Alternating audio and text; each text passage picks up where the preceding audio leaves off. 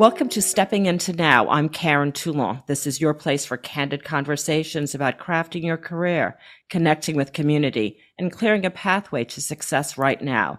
Today, Gabrielle Wyatt, the founder of the Highland Project, for a conversation about supporting Black women leaders, generational wealth, and sustainable community change. Hi, Gabrielle.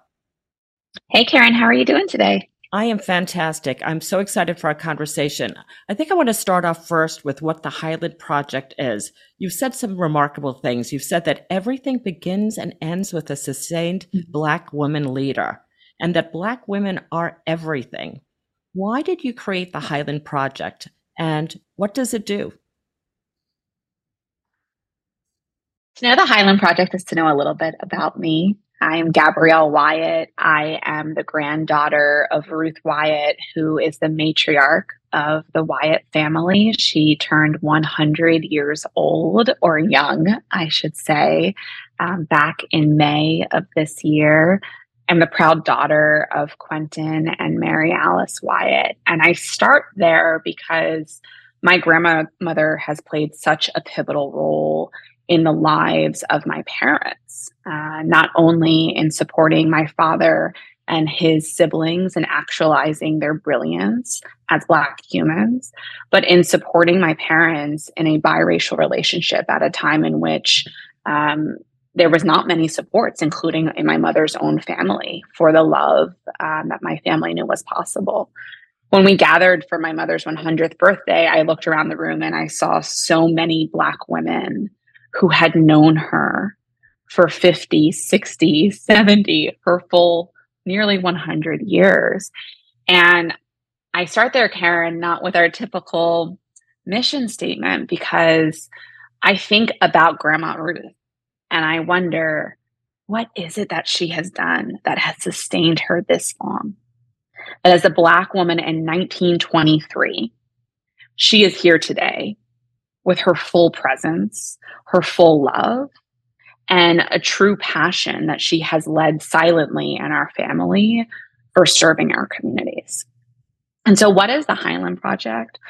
At the Highland Project, we wake up every single day imagining a world where Black women who are leading structural change are truly well and that they are truly sustained. And we think that to get there, we need to do a couple of things differently. Many think this is a bold idea. I think it is common sense. And I think we have many examples around us of this happening, but we don't have this for Black women. And so what are those components? The first is truly creating spaces for respite and sustainability. You and I know very well from our careers and our lived experiences as Black women that the very systems we're seeking to reform, to save, to bring to equity are the same systems that are marginalizing us every single day. And so it's not enough to have spaces and conferences to talk about our wellness. We need spaces and places where we in earnest can lean into and prioritize our very well-being. The second piece is that I deeply believe in needing community, in needing bell hooks, home place as Black women to come to nurture one another, nourish one another, hear each other's failures and each other's dreams. And that we really need to do that across sectors and generations if we're serious about multi-generational change. We're solving century-old challenges. We need circles that therefore reflect the generations required to create sustainable change. And finally, we need capital to dream and to dream big. And so I think what we're most well known for at the Highland Project is that we provide every leader who we invest in and invite to join our coalition an unrestricted $100,000 to scale her legacy vision, to really scale what does it really mean and look like to leave a mark of sustained change in her community. So I want to talk about the money because I think the money is so very important. But as you've mentioned, it's everything in addition to the money. What are some practical examples of the types of programs that you support when you talk about sustainable change, when you talk about generational change in institutions? What are some of the projects, some of the leaders that you encounter? Yeah. So I'll first start at the top level. You know, we just had our anniversary week last week, which meant for us that we've invested the 1.5 million in the first cohort of leaders, which is 15 leaders across sectors and generations. And what I think is beautiful in themes about how they chose to design their investments is it fell in three buckets, which aren't meant to sound like they're standing in silos. They chose to invest in their roots, which meant that the majority of leaders chose to invest in cultivating and sustaining leadership in their own communities. And so I think about Mary Pat Hector from Atlanta, Georgia, who literally lost her election for Atlanta City Council by no more than 25 votes. She is Gen Z and is launching Equity for All, which is focused on harnessing the power of Gen Z, not only as organizers, which we need, and we need them to be sustained, but really in supporting their visions of what does it mean to sit in other seats of power in democracy to create thriving Black communities. We saw that leaders, in terms of investing in our roots, prioritize investing not only in their own restoration, but in the restoration of their teams. We saw leaders like Shelley Jackson in Phoenix, Arizona, partnering to bring in a consultant to focus on what does it really mean to build a sustainable vision with her staff. The second bucket that we saw, which I think you will love, is that folks are really focused on cultivating new narratives. We know that narratives, written and unwritten, shape how we view wealth, which therefore shapes how we view policy, how we write policy, how we show up at the ballot box. 40% of investments by leaders focused on creating new narratives. I think about Amanda Alexander, who was the founder of Detroit Justice Center, who was using her dollars to design a residency focused on what does it mean to support social justice leaders in creating bold social change narratives in this space. And finally, the third bucket that we saw was really envisioning possibilities.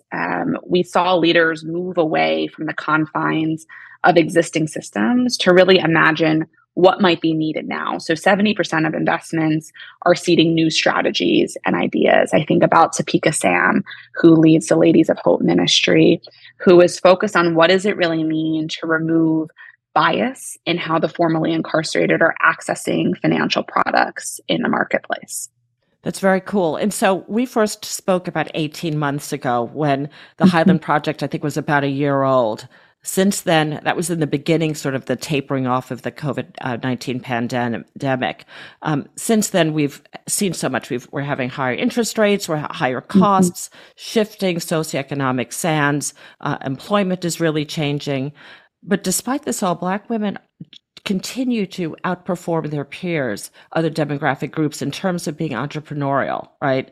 And I find that fascinating. According to some data cited by the Harvard Business Review, 17% of Black women in the U.S. are in the process of starting or running new enterprises. And that compares with about 10% of white women and 15% of white men. And so over the past couple of years, since your launch, has there been you talked about those buckets of interest, of focus. Has there been a change in the types of initiatives that leaders are latching onto? Anything that surprised you? I think the two things that have surprised me, first, it's actually leaders recognizing that they can invest their dollars in solutions that they do not have to be CEOs of. And I think that is the result of not only them listening to what they truly need to be sustained Black women leaders, how we started, but I think it's the result of the spaces that Highland creates in identifying that your seat of power does not always have to be wearing yet another CEO hat, but it could be being an investor in another Black woman's vision. And so, we're doing this podcast from New Orleans, and I'm so excited that this week I get to sit with Highland leader Rhonda Broussard, who chose to invest her dollars in recruiting a nonprofit to come here, Generation Hope, led by a Black woman leader, Nicole Lynn Lewis, to feed them in establishing a program that will support Black single caregivers in achieving their educational dreams in college and beyond with wraparound services. And so I think the first thing we began to see throughout this cohort was really decisions about what does it mean to be sustained, but also actualize change. I think the second piece that we see, yes, I don't think it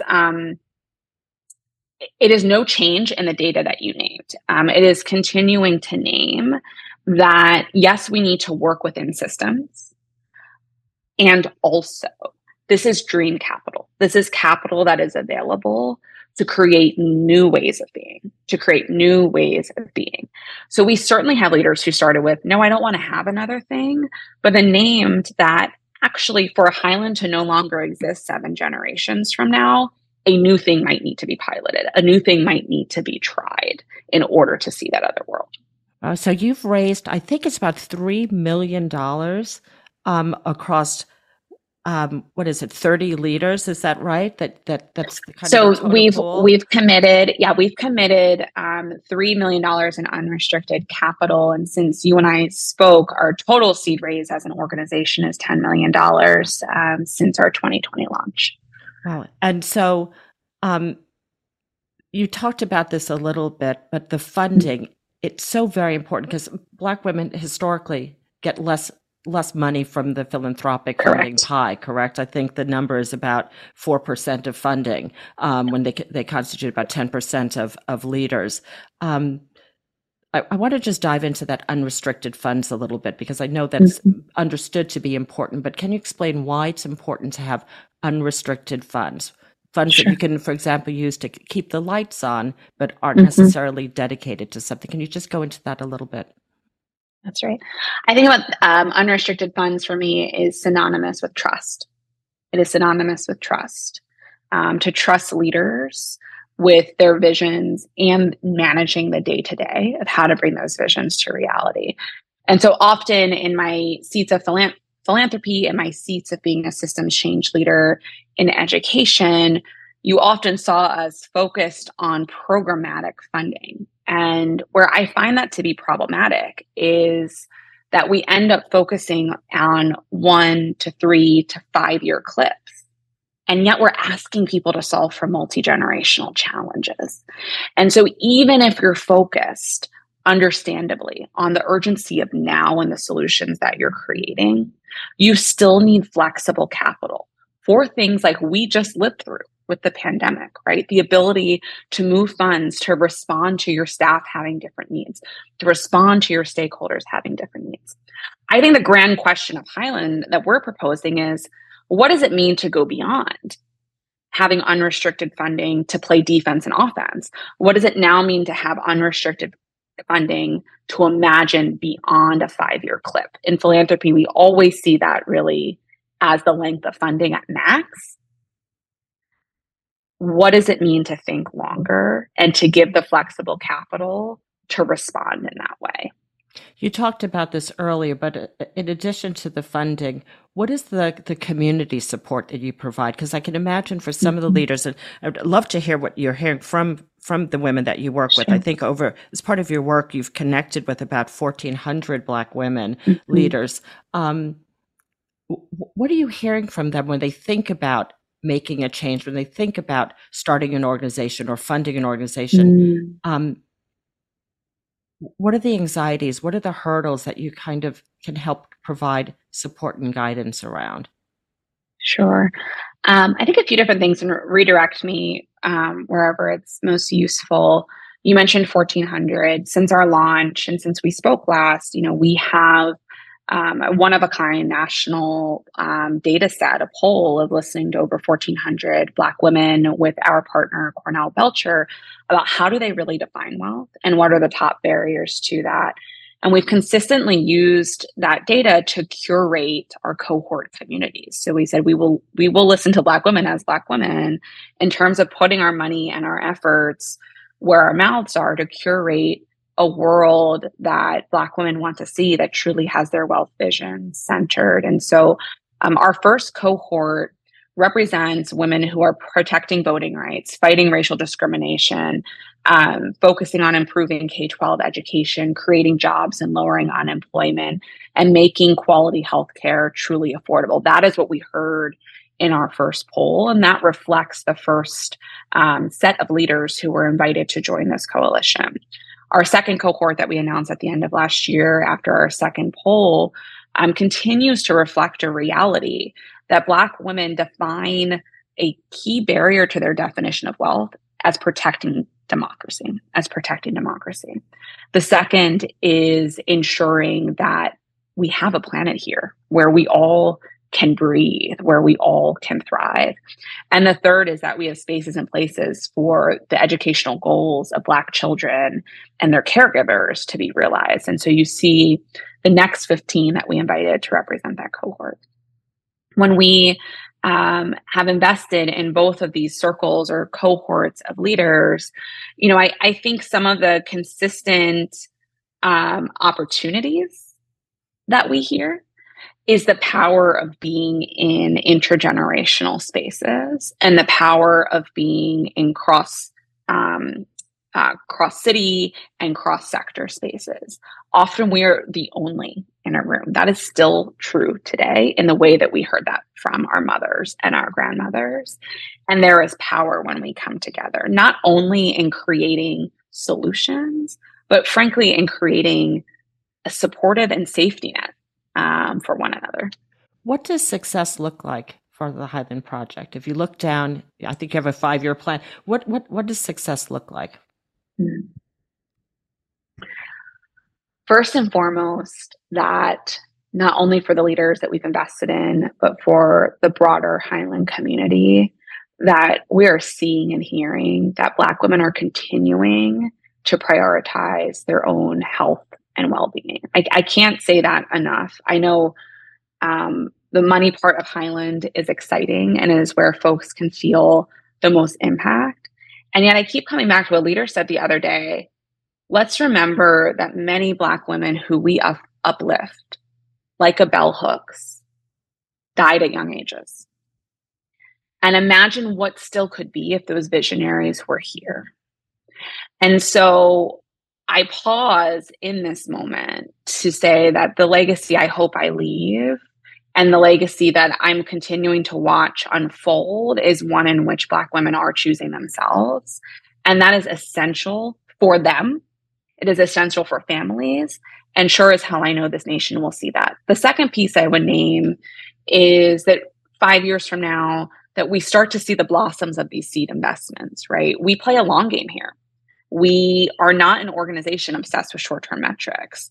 We want leaders to think big, and we have their backs when they fail. We encourage them to fail because that's how we're going to figure out what these solutions look like for the long term.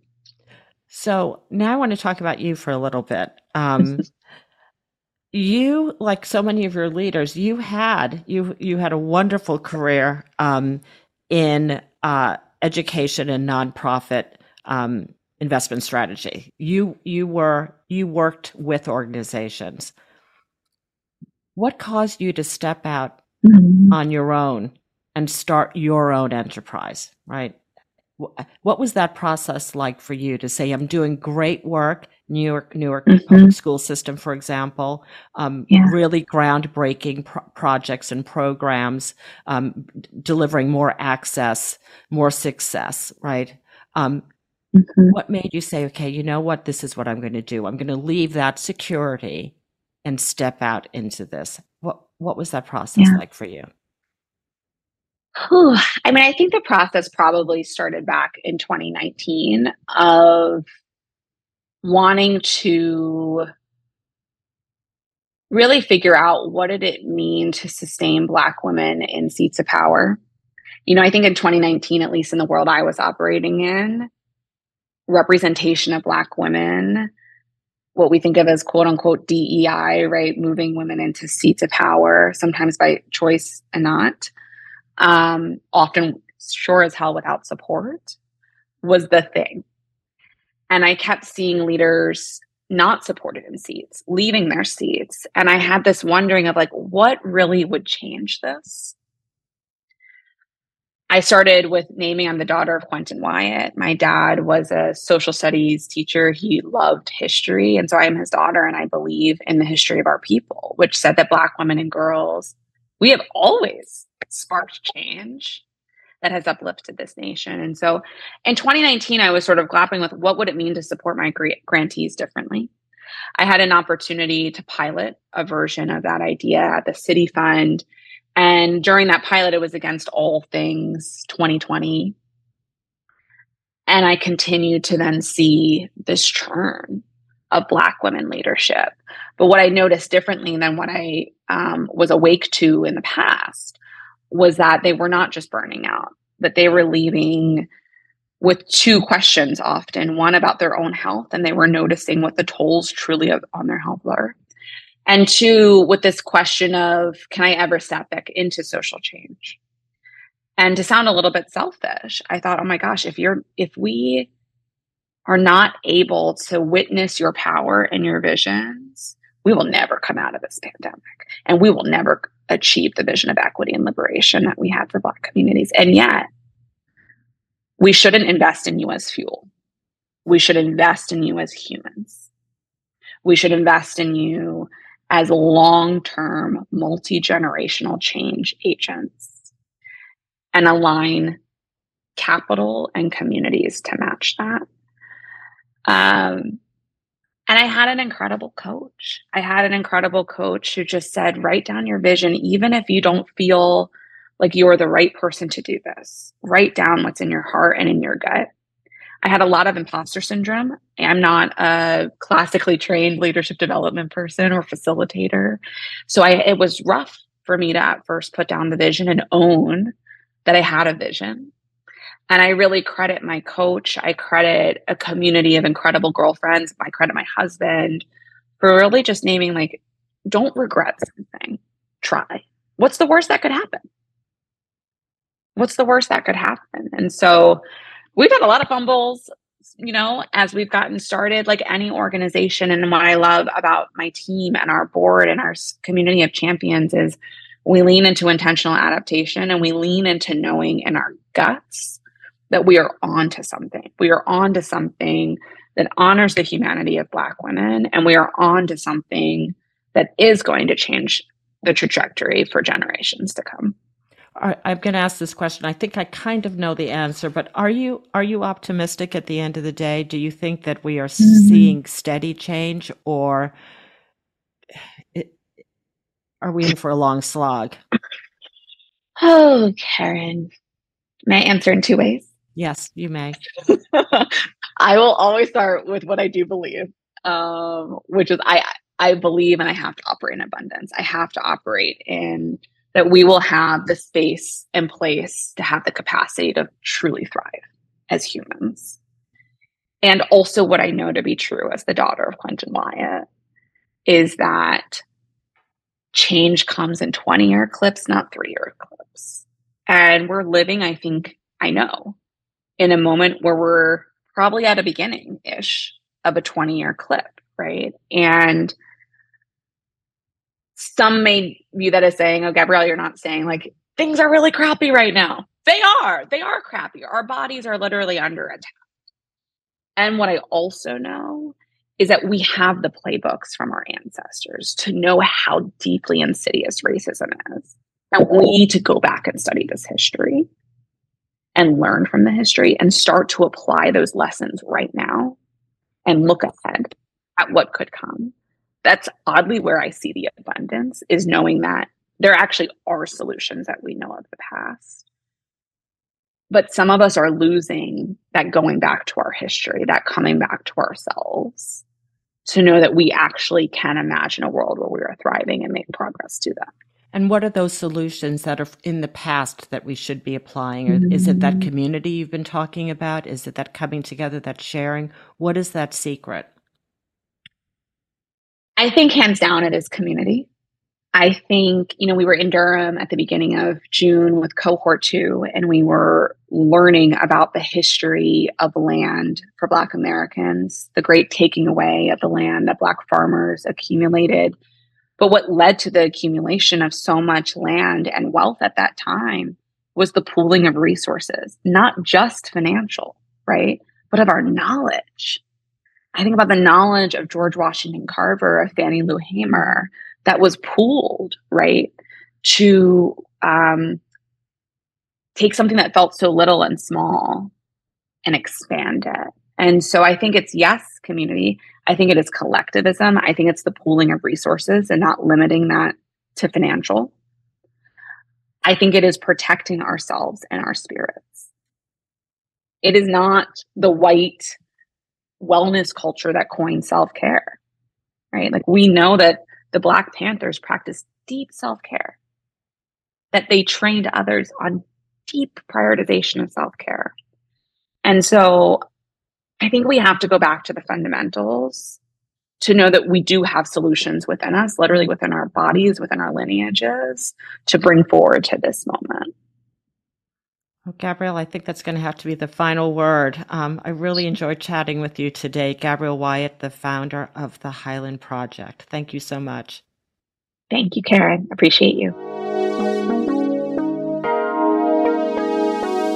And that's it for this installment of Stepping Into Now. My audio producer and music composer is Spencer Wadsworth.